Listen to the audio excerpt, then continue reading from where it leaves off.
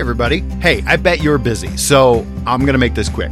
My name is Jesse. I'm an elementary art teacher, so usually what that means is that I push my classroom from room to room on an art cart. So yeah, I'm literally turning cartwheels. I'm also a martial arts instructor, so I'm also doing cartwheels in the dojo. I'm a Comic-Con vendor, a husband, a pet owner, an illustrator, a college night class instructor, a brother, a puppet enthusiast, an uncle, a YouTuber, I guess, a son, and a podcaster, just to name a few. For me, the wheels are always turning. And in a world where more and more is being asked of us, it's enough to make your head spin. If you've felt overwhelmed and lost, well, so have I. And I don't claim to know the answers, but I'm happy to look things up. So join me at cartwheelspodcast.com for the latest episodes of the Turning Cartwheels podcast. I'd really appreciate it. You're listening to the Electronic Media Collective Podcast Network. Yeah, it's a mouthful. For more great shows like the one you're about to enjoy, visit electronicmediacollective.com. And now, our feature presentation.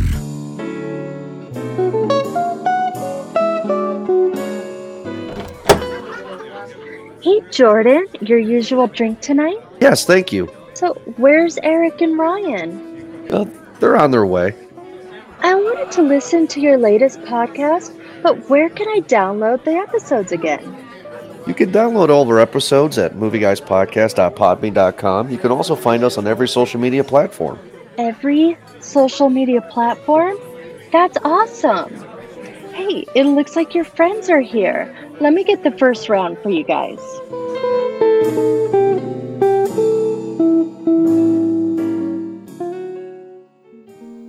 So, I was asked by one of you, why are we choosing this movie? And I'm like, Stephen King! And it's like, okay. And I'm saying the same thing at this movie. Okay. This movie has happened. I have seen this movie. Eric, how the hell are you doing? I didn't know this movie happened.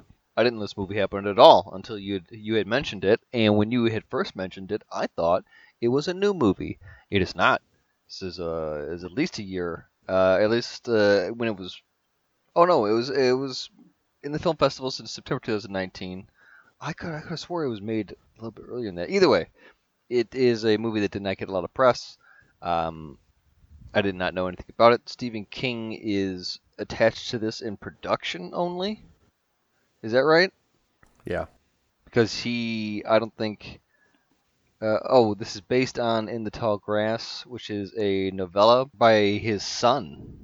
Him and his son, yeah. Of the same name, huh? Mm-hmm. Well, you know why?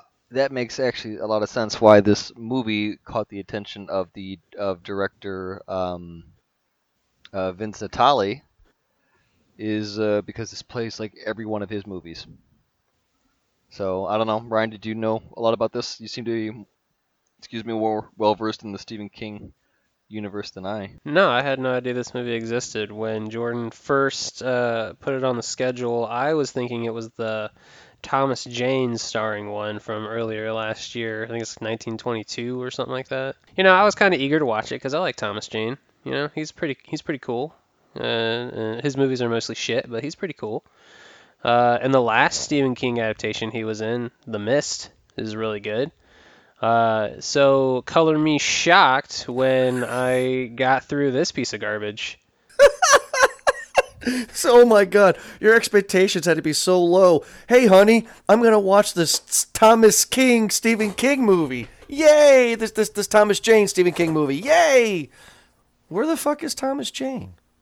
Where's Thomas Jane? Credits roll. Where the fuck was Thomas Jane? Well, here's the thing, right? I started looking at it, and I was like, well, Thomas Jane isn't in this, but it has Patrick Wilson. Right. He's pretty cool. I really like Patrick Wilson. There's this movie called Barry Monday. I don't know if you guys are familiar with it. It's from 2010.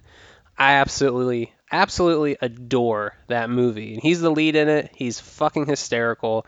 And I was like, well, he plays a prominent part in this movie. It may be bad because the opening is not good. I was like, but it may be bad, but at least Patrick Wilson will be good. And I was correct. The movie's dog shit. He's pretty good. Well,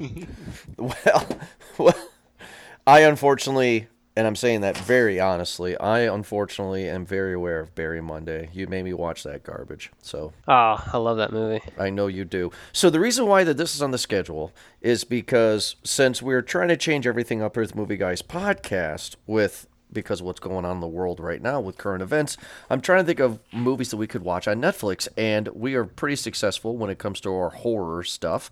And our Stephen King series has done pretty well with it, Chapter 1 and Chapter 2. We also did a Dark Towers review as well. So I figured, hey, let's just give one a shot. And Stephen King and his son, I mean, this has to be really good, right? Oh boy. So right off the bat, I'm just going to just say this right off the bat. I'm curious what you guys feel. This movie, there's 2 cuts. Ryan told me about this, and I was shocked. So Ryan, I'll let you tell that story in a second. But this movie would have been a wonderful 30-minute short film.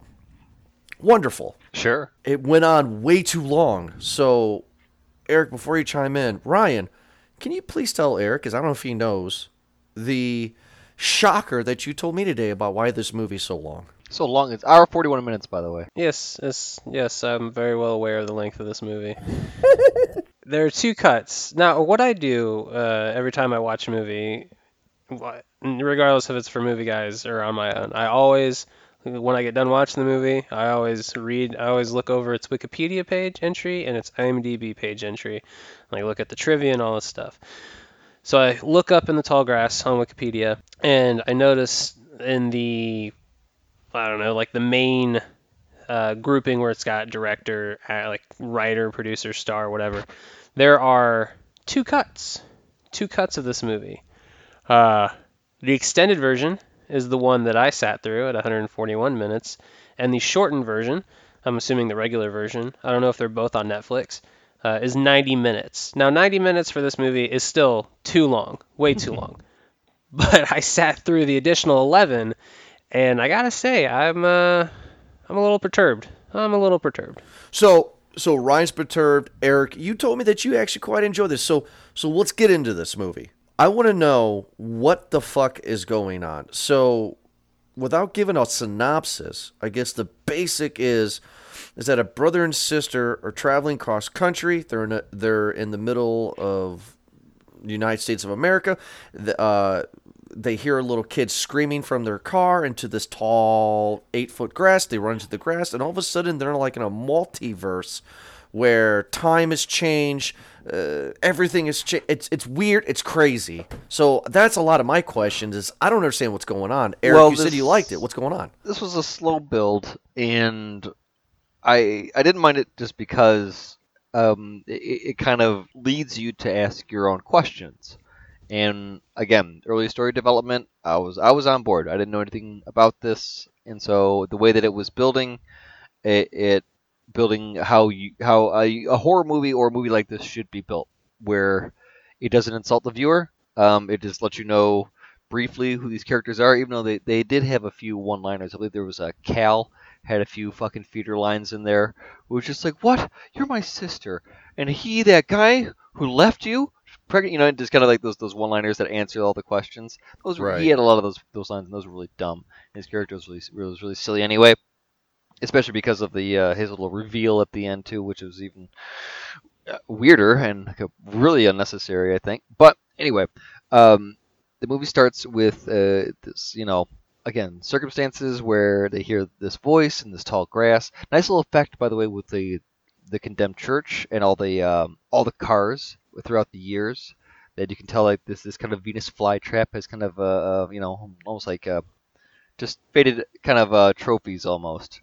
You know, I thought that was a nice little key, a nice little fun, because I had gone back as this movie went on to check to see if there were cars there, and there were cars that were not, just to kind of see if there was continuity. Anyway, it built up. Good questions asked. What the hell's going on? You are introduced kind of almost in a theatrical sense, how these characters are just talking through dialogue and introducing themselves. It's great. This movie goes downhill pretty quick. Right when it turns night, I would say, or maybe even when the boyfriend or the baby daddy comes in. Oh, I forgot what his name was. Travis. Travis, that's right. when he comes in, because that seemed a little bit odd as well. This guy seemed like he kind of, was a journeyman, knew what he was going to do a little bit, but he seemed to just kind of lose it real quick. And then there were so many more questions. Usually in this movie, you get some sort of glimpses of what is happening, and you get questions answered. I was asking way many more questions, and a lot of them never got answered. A lot of them just happened where it was just showing you one scene, and then they just never went back to that again. And I would have liked to have known that, because in the beginning we get to see Tobin, who we were introduced very quickly. We had to see him touching rock, and that was a big point in the movie, and that was just kind of, again, not addressed ever again. So I just don't understand how... Because there's multiple versions, right? There's multiple versions of this reality?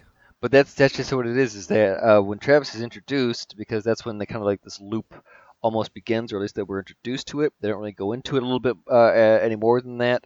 I'm aware that, at least from what I read in the cliff notes of the books, that they allude to more victims coming in and being lost into this whole maze, this whole tall grass kind of maze that not only, I guess, contorts space and time, but distance and just basically everything. It's really just a weird thing, and as I'm watching this, I'm sure you guys do it as well too. You get a lot of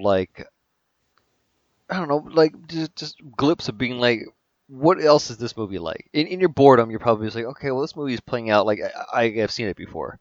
This movie plays like Cube, as if the Langoliers were in the Cube. Nice. Ryan, okay, so you completely don't like this. So what's going on, man? What's going on with this movie starts for you? Why don't you like this? I don't like the way it's shot. I don't like the acting. The only good thing about it, besides Patrick Wilson, Patrick Wilson's always great to me.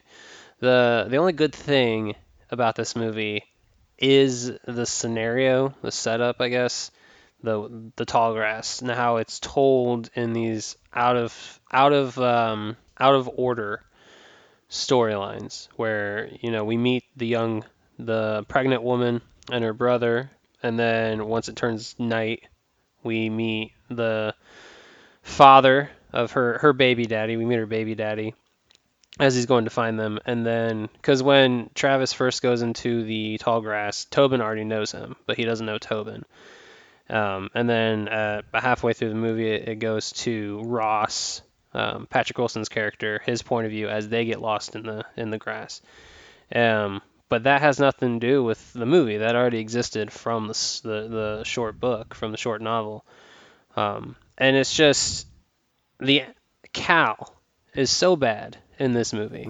And a lot of the dialogue is just atrocious. A lot of the cuts are seemingly unmotivated. They just cut because I guess that's what's expected in major movies, is you cut all the time. And it never grabbed me. And the whole bit, I rolled my eyes and chuckled when Travis picks up the copy of Jane Eyre off the side of the road. Mm-hmm. And it's just, I don't know, the movie, I from almost the first minute, I thought was going to be bad, and it never changed my opinion once. Okay, about this. Like, this movie, to me, the reason why I thought this was interesting is because I thought everything, when the sister and the brother first walk in, they don't hear Travis at all, right? Like they don't know Travis is there, and he's not there. So I think that every time a new person enters into the tall grass, there has to be a new multiverse. But Travis was referenced by Ross and the mom, by Natalie is her name. Is when our main characters, or at least we're introduced to as Becky and Cal, the brother and sister, when they first walk into the grass and the dialogue starts, we already know about Tobin, the young boy, and then we start to hear distress calls from his mother, Natalie, and she, member was wailing out saying, "Don't go near that man." We later then find out that man has probably been Travis, right? So we have Ross. Don't go near that man, your father. Maybe. But he has yet to be turned at this moment, which he does, at least in this, because what we're introduced to, and this is again later very very lazily answered and kind of put to our own imagination. I wonder if the book does a better job of it. I hope it does. But that this loop starts with how we're watching it in this movie. There's like this weird time loop, this weird day loop that they seem to kind of over and over again. And this day loop seems to also go over. It could be a number of years, months. It looks like it skips because Travis came in, to his recollection, 3 months after they had gone missing, 2 months after they had gone missing, Yeah. or something like that too. So it looks like this thing is able to pick and choose. This thing, the tall grass, is able to pick and choose when it's able to kind of. Again, I don't know if it's time related or whatever it else, but it's lazy because the only answer that we get to it is later on when a bad guy is introduced in Patrick Wilson, at least for this timeline, and it's shown that he has repeatedly, kind of like a choose your own adventure type book, has repeatedly killed, kind of like in Hypercube fashion, where it's just kind of over and over and over again. Well, that's what I'm saying is that because, okay, this is Stephen King, so every time you get something with a Stephen King story, there has to be something with an ancient Indian burial ground, right? And Patrick Wilson's character, towards the end of the movie, he reveals that he worships this huge rock. There's this huge, giant, like Stonehenge kind of rock in the center of this tall grass, and he makes a point very clear to the audience that this is the center of the United States. And he keeps on saying that, so I'm like, oh, okay, this is like an ancient Indian burial ground. And then later, when the pregnant girl is giving birth, really horribly, the ground around the rock opens up, and we see all these bodies kind of like coming out of hell kind of thing, praising her child. So was this whole point because this is an Indian burial ground and they're trying to get a virgin sacrifice for a baby? Those were all. Didn't you not notice that it was all of the babies before? It keeps on going over and over, and every time the babies before. Birth, there were other babies when that hole opened up, and I thought that was people. Just regular people, not babies. There were arms. There were people out there too, but I'm quite sure that I saw different babies there. And then it was in reference right after that we got to see the many different bodies of the dead Cal that Patrick Wilson had killed. Was it right? Yeah, because Patrick Wilson told him that, right? He said, "Once you went left, I killed you. You went right, I killed you. You made every decision, I killed you." Right? Oh no, it's something like you should have turned left, but you went right instead, or something like that. But we're getting the idea that this is continuing, that this loop is happening over and over again. And so there's been so many different versions of this Cal that have crossed paths with this Patrick Wilson character with Ross, and that, he's been killed to it. That why wouldn't the same thing happen with this virgin birth, this baby sacrifice that we see in Becky? Like that's what I saw, and that's what I'm assuming. Because the markings are on the stone itself, and we don't know if the stone is ancient, we don't know if it's alien, whatever it is, but it seems to operate purely off of dead babies. Well, also, too, because the camera loved to linger when Patrick Wilson got smacked in the face and his blood went over the rock. I thought the rock was going to start moving, kind of like he who walks behind the rose, Children of the Corn kind of stuff. Yeah. But anyway, Ryan, come on, man. You hate this movie. I'm curious. Give me more here, bud. Why? I mean, things that we've talked about so far. What's going on in your head, man? No, it's just the movie's not good. There is a redeeming quality. I'm a big fan of when a movie is willing to kill a baby, and that's kind of the central point. That's like the big climax. And not only does she give birth, but then she hallucinates her brother feeding her something. And it does, again, the movie's not brave enough to explicitly state it, but I'm pretty sure it's Ross feeding her recently born child. Absolutely. Which, that's a big plus for me. But it's not enough to make me like the movie. It's just this thing is supposed to be built on tension, right? You're supposed to have these releases. There are various moments when Travis finds the dried up corpse of Becky, when they get into the confrontation in the bowling alley, when Ross brings them to the rock for the first time. These are supposed to be the moments where the tension is supposed to be the most. And then there's nothing. I felt absolutely nothing. Okay, well, how about this then? To interrupt you, to make the conversation going in, answer me this question then, Ryan. In the beginning of the movie, It's nighttime now, and no loop has started yet. And the pregnant woman hears a noise, and then this creature, or it looks like a person, comes out of the bushes, or comes out of the grass to get her. Who is that? Because it never comes back. Well, you see I'm not exactly sure what part you're referencing. It's at the part. first night. The first night before the loop starts. The pregnant woman's by herself, right? She starts hearing noises, and then she turns, and we get the jump scare of looks like a woman coming out of the tall grass and grabs her, and then the next scene is her rotting corpse. So is that her? That's Natalie. Who? Isn't that Natalie that jumps out, the mom? Yeah. That's Okay, that's fine. what That I was Natalie. assumed. Jumped Okay, out. fine. So that's But, Natalie. like, But there why are would Natalie moments- go after her, though? I don't think Natalie was going after her. I think Natalie just was hearing the voices and ran into her. I mean, that's what I got out of it. Well, there's the thing is that this is where the other timelines. I feel that there are other timelines. So maybe in that one, Natalie had touched the rock in that one. There are other timelines. I have to feel there are because of a few reasons. One, in that instance, we got to see Becky's body completely out of the realm of, and they can't move dead bodies. That was the rule that the one rule we have established in this game is that nothing dead moves, right? So those are your breadcrumbs. But I feel like in the first time, because Becky had died nowhere near the stone, and so I feel like that maybe was a because of another loop. And then we had in the first night too, where Tobin, the kid, he was touching the rock and he was navigating. He was the one that was kind of going all around. Whereas we see later on in the other loop that he clearly was afraid of the rock and wasn't going to touch it, because I guess that touching the rock corrupts you, by the way, or we can only assume that kind of possesses you with power or something like that. Possess you with all knowledge, right? Or at least how to get through the maze, because you have these areas where they're like tunnels. They're like wormholes in the maze, right? Yeah, because the dog shows that, and we never bring it back, and we see Tobin touch the rock.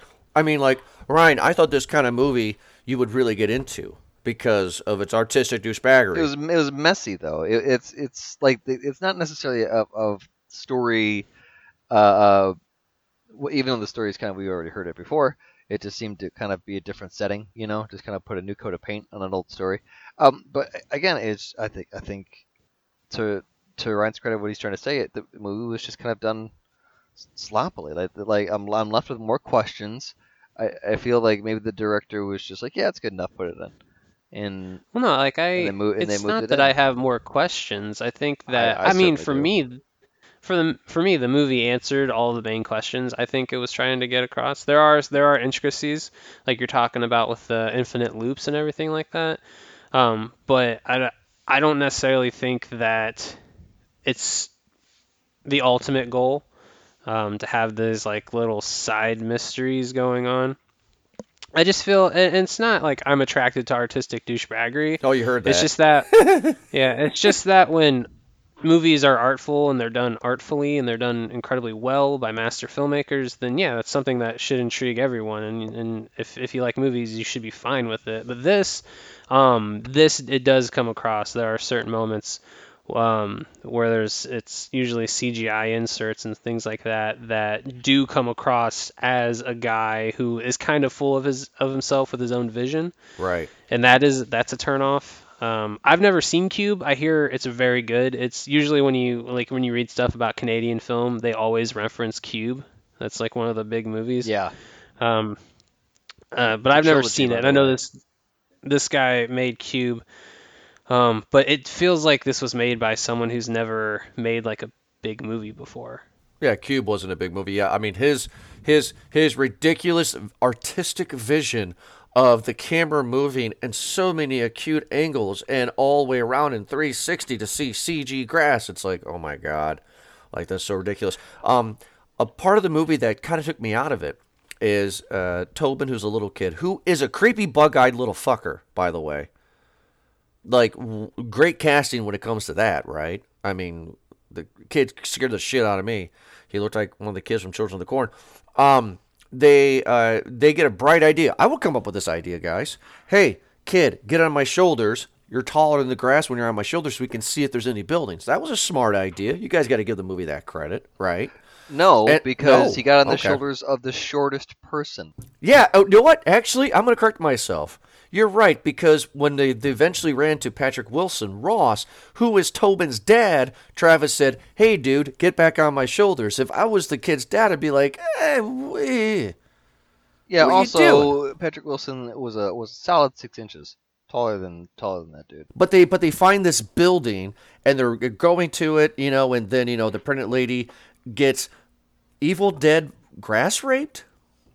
Like in the Yeah. Evil Dead, how she get raped by a tree? She gets grass raped because we got CG of grass going around the baby, going around the fetus in her? Yeah. Sure. So she... Well, that's just her becoming one with the grass. Okay, well, I got another question about becoming one with the grass here in a second. But what takes me out of the movie completely is they find this abandoned bowling alley in the grass. Are they out of the loop at this point in time? Or are they still in the loop? Why is this here? Is this actually real? You know what I mean? Like, what's with the bowling alley in the middle of the grass? Because we see him, Travis, passing that bowling alley before he gets to the church on the road. And the bowling alley... Same can be said for the church. I would think that these are probably structures that once upon a time somebody had thought, like, oh, here's a big chunk of vacant property. Maybe I'll build something here. There was once a town there, but it probably failed because of the ancient rock. Here's just a quick question. If all the cars at the church had stayed preserved, you'd think that maybe something at the bowling alley would also stay preserved, huh? That's what I'm wondering. Was the bowling alley in the tall grass? I took the church and the bowling alley as anchors. Sure. Like for the whatever power is, like, I know the rock is the source, but like there has to be some sort of end point, right? Something tying it to these specific domains, this tall grass. And I took the bowling alley and the church to be two of the anchors, because Stephen King wrote the Dark Tower series. A lot of his books reference the Dark Tower series. It's like super important through all of his novels and even some of his short stories. And there are these beams in the world. Oh man, why am I not? I can't think of the name. Anyway, so there's these beams that run across the world the Dark Tower takes place in, and there are 4 gods that guard them, one at each end of the 2 beams. And so I just took that concept and applied it to this.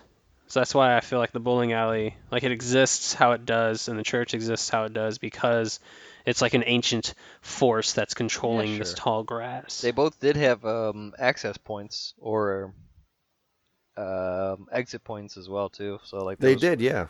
There's the grass in front of the bowling alley. So I don't know if that was just saying something that a patch of grass had enough power to kind of do that in the bowling alley. Maybe it's the grass itself, or that there was something started by the church, that maybe there was some sort of religion that they had, and maybe again the book maybe can answer this, that they had just kind of really were focused around the center of America, and maybe put a rock there and made all the carvings into it themselves. And I mean, definitely the Children of the Corn did it. Well, because I want to go back to that church, because like that's where Tobin escapes from. He gets pushed out of by Travis, who touches the rock and gets the foresight to kind of see the maze that it is and all the answers, and pushes Tobin out before he himself, Travis, becomes consumed, right? And right. When he pushes Tobin out of whatever loophole, whatever corner, whatever patch of grass, he comes out in the only room of the church, and so that has to be connected some way. It has to be, because here goes my last question. When she was giving birth at the end in front of Stonehenge, what was with all the grass people? My question is, that's my question, but this is my theory behind the question, is that this is clearly not the first group of people that has gone through this tall grass. So, and we see what happens to Travis at the end of this movie. So are all these grass people? Like, and everybody who's listening to the show, when I say grass people, use your imagination. I literally mean grass people. Are these all not Travis himself? Are these all pseudo Travises? Are these all people that have sacrificed the rest of the group to escape and leave? So, what is with the grass people? What is with this movie? No, I'm serious. I mean, what is with the grass people? That makes no sense. I took it as, so we saw the people that were sacrificed, not the people that died, trying to fight the force of the Black Rock of the Redeemer. Was it Church of the Black Rock of Redeemer or something like that? Sure, you know more about this than I do, but okay. Well, it's so intended camera shot on it, Jordan. Yeah, at the beginning. Or no, I think it's when. Anyways, it doesn't matter.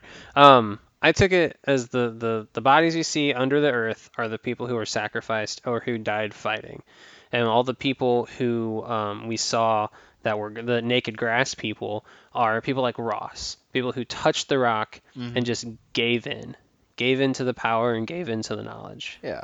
So then who's Travis then? Is Travis the one that was fighting that is buried underneath the rock? Or is Travis the Ross and is the grass people? He's a grass people. He touched the stone. So if you touch the stone, could you leave though?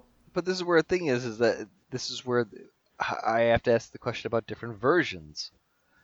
And the other thing is, again, with the cars, because we only have 3 cars involved, newer cars, if we're going to talk about one Chevy truck, one Sonata, or whatever minivan they were driving, and then whatever wagon that Patrick Wilson was driving, there were like 6-8 other cars there, man.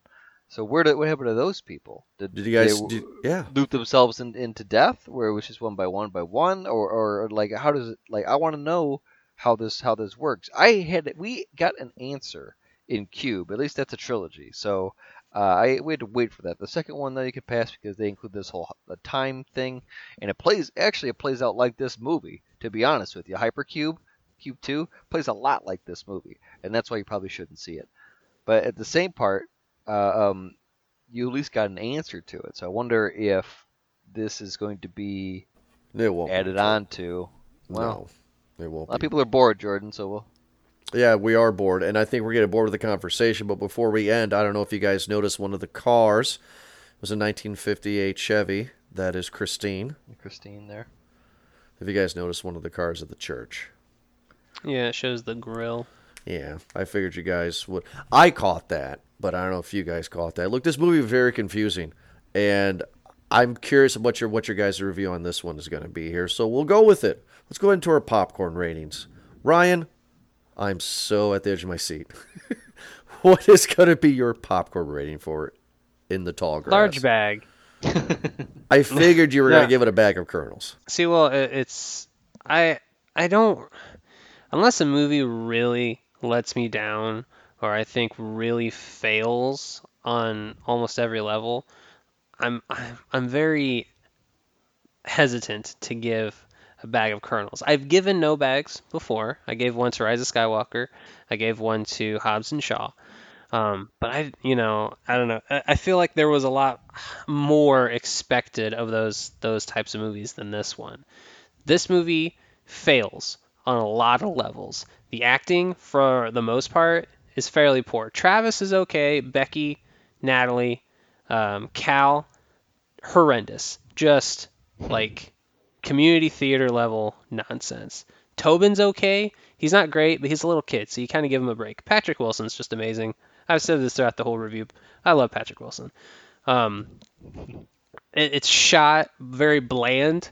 There are moments where you get the CGI stuff, but there's no cinematic moments, no cinematic visuals that are to be found in this movie.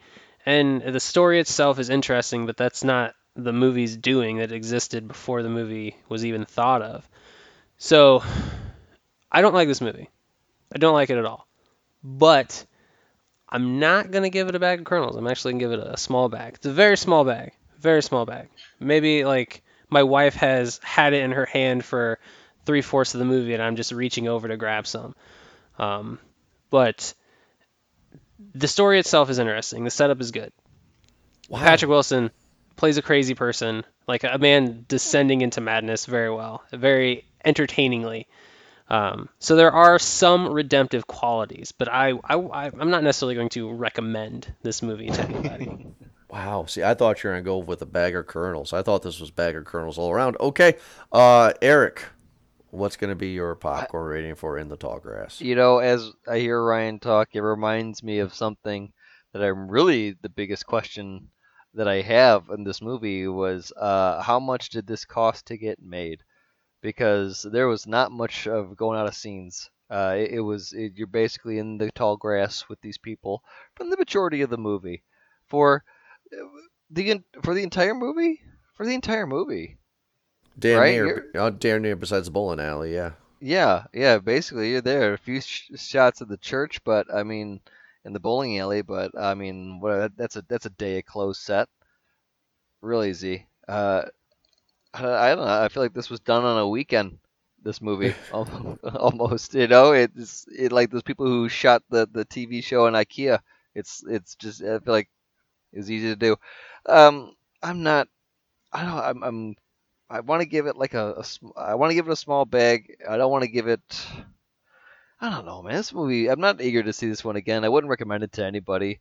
I really wouldn't like it. I was engaged in the first part of it. I really was, but then it just fell off so bad. Kind of like in the level of like Exorcist Beginnings or like Secret Window, you know, where or the entire series of Game of Thrones, where I was in it, and then the ending happened, and you're just like, oh, well, that sucked. That ruined everything, didn't it?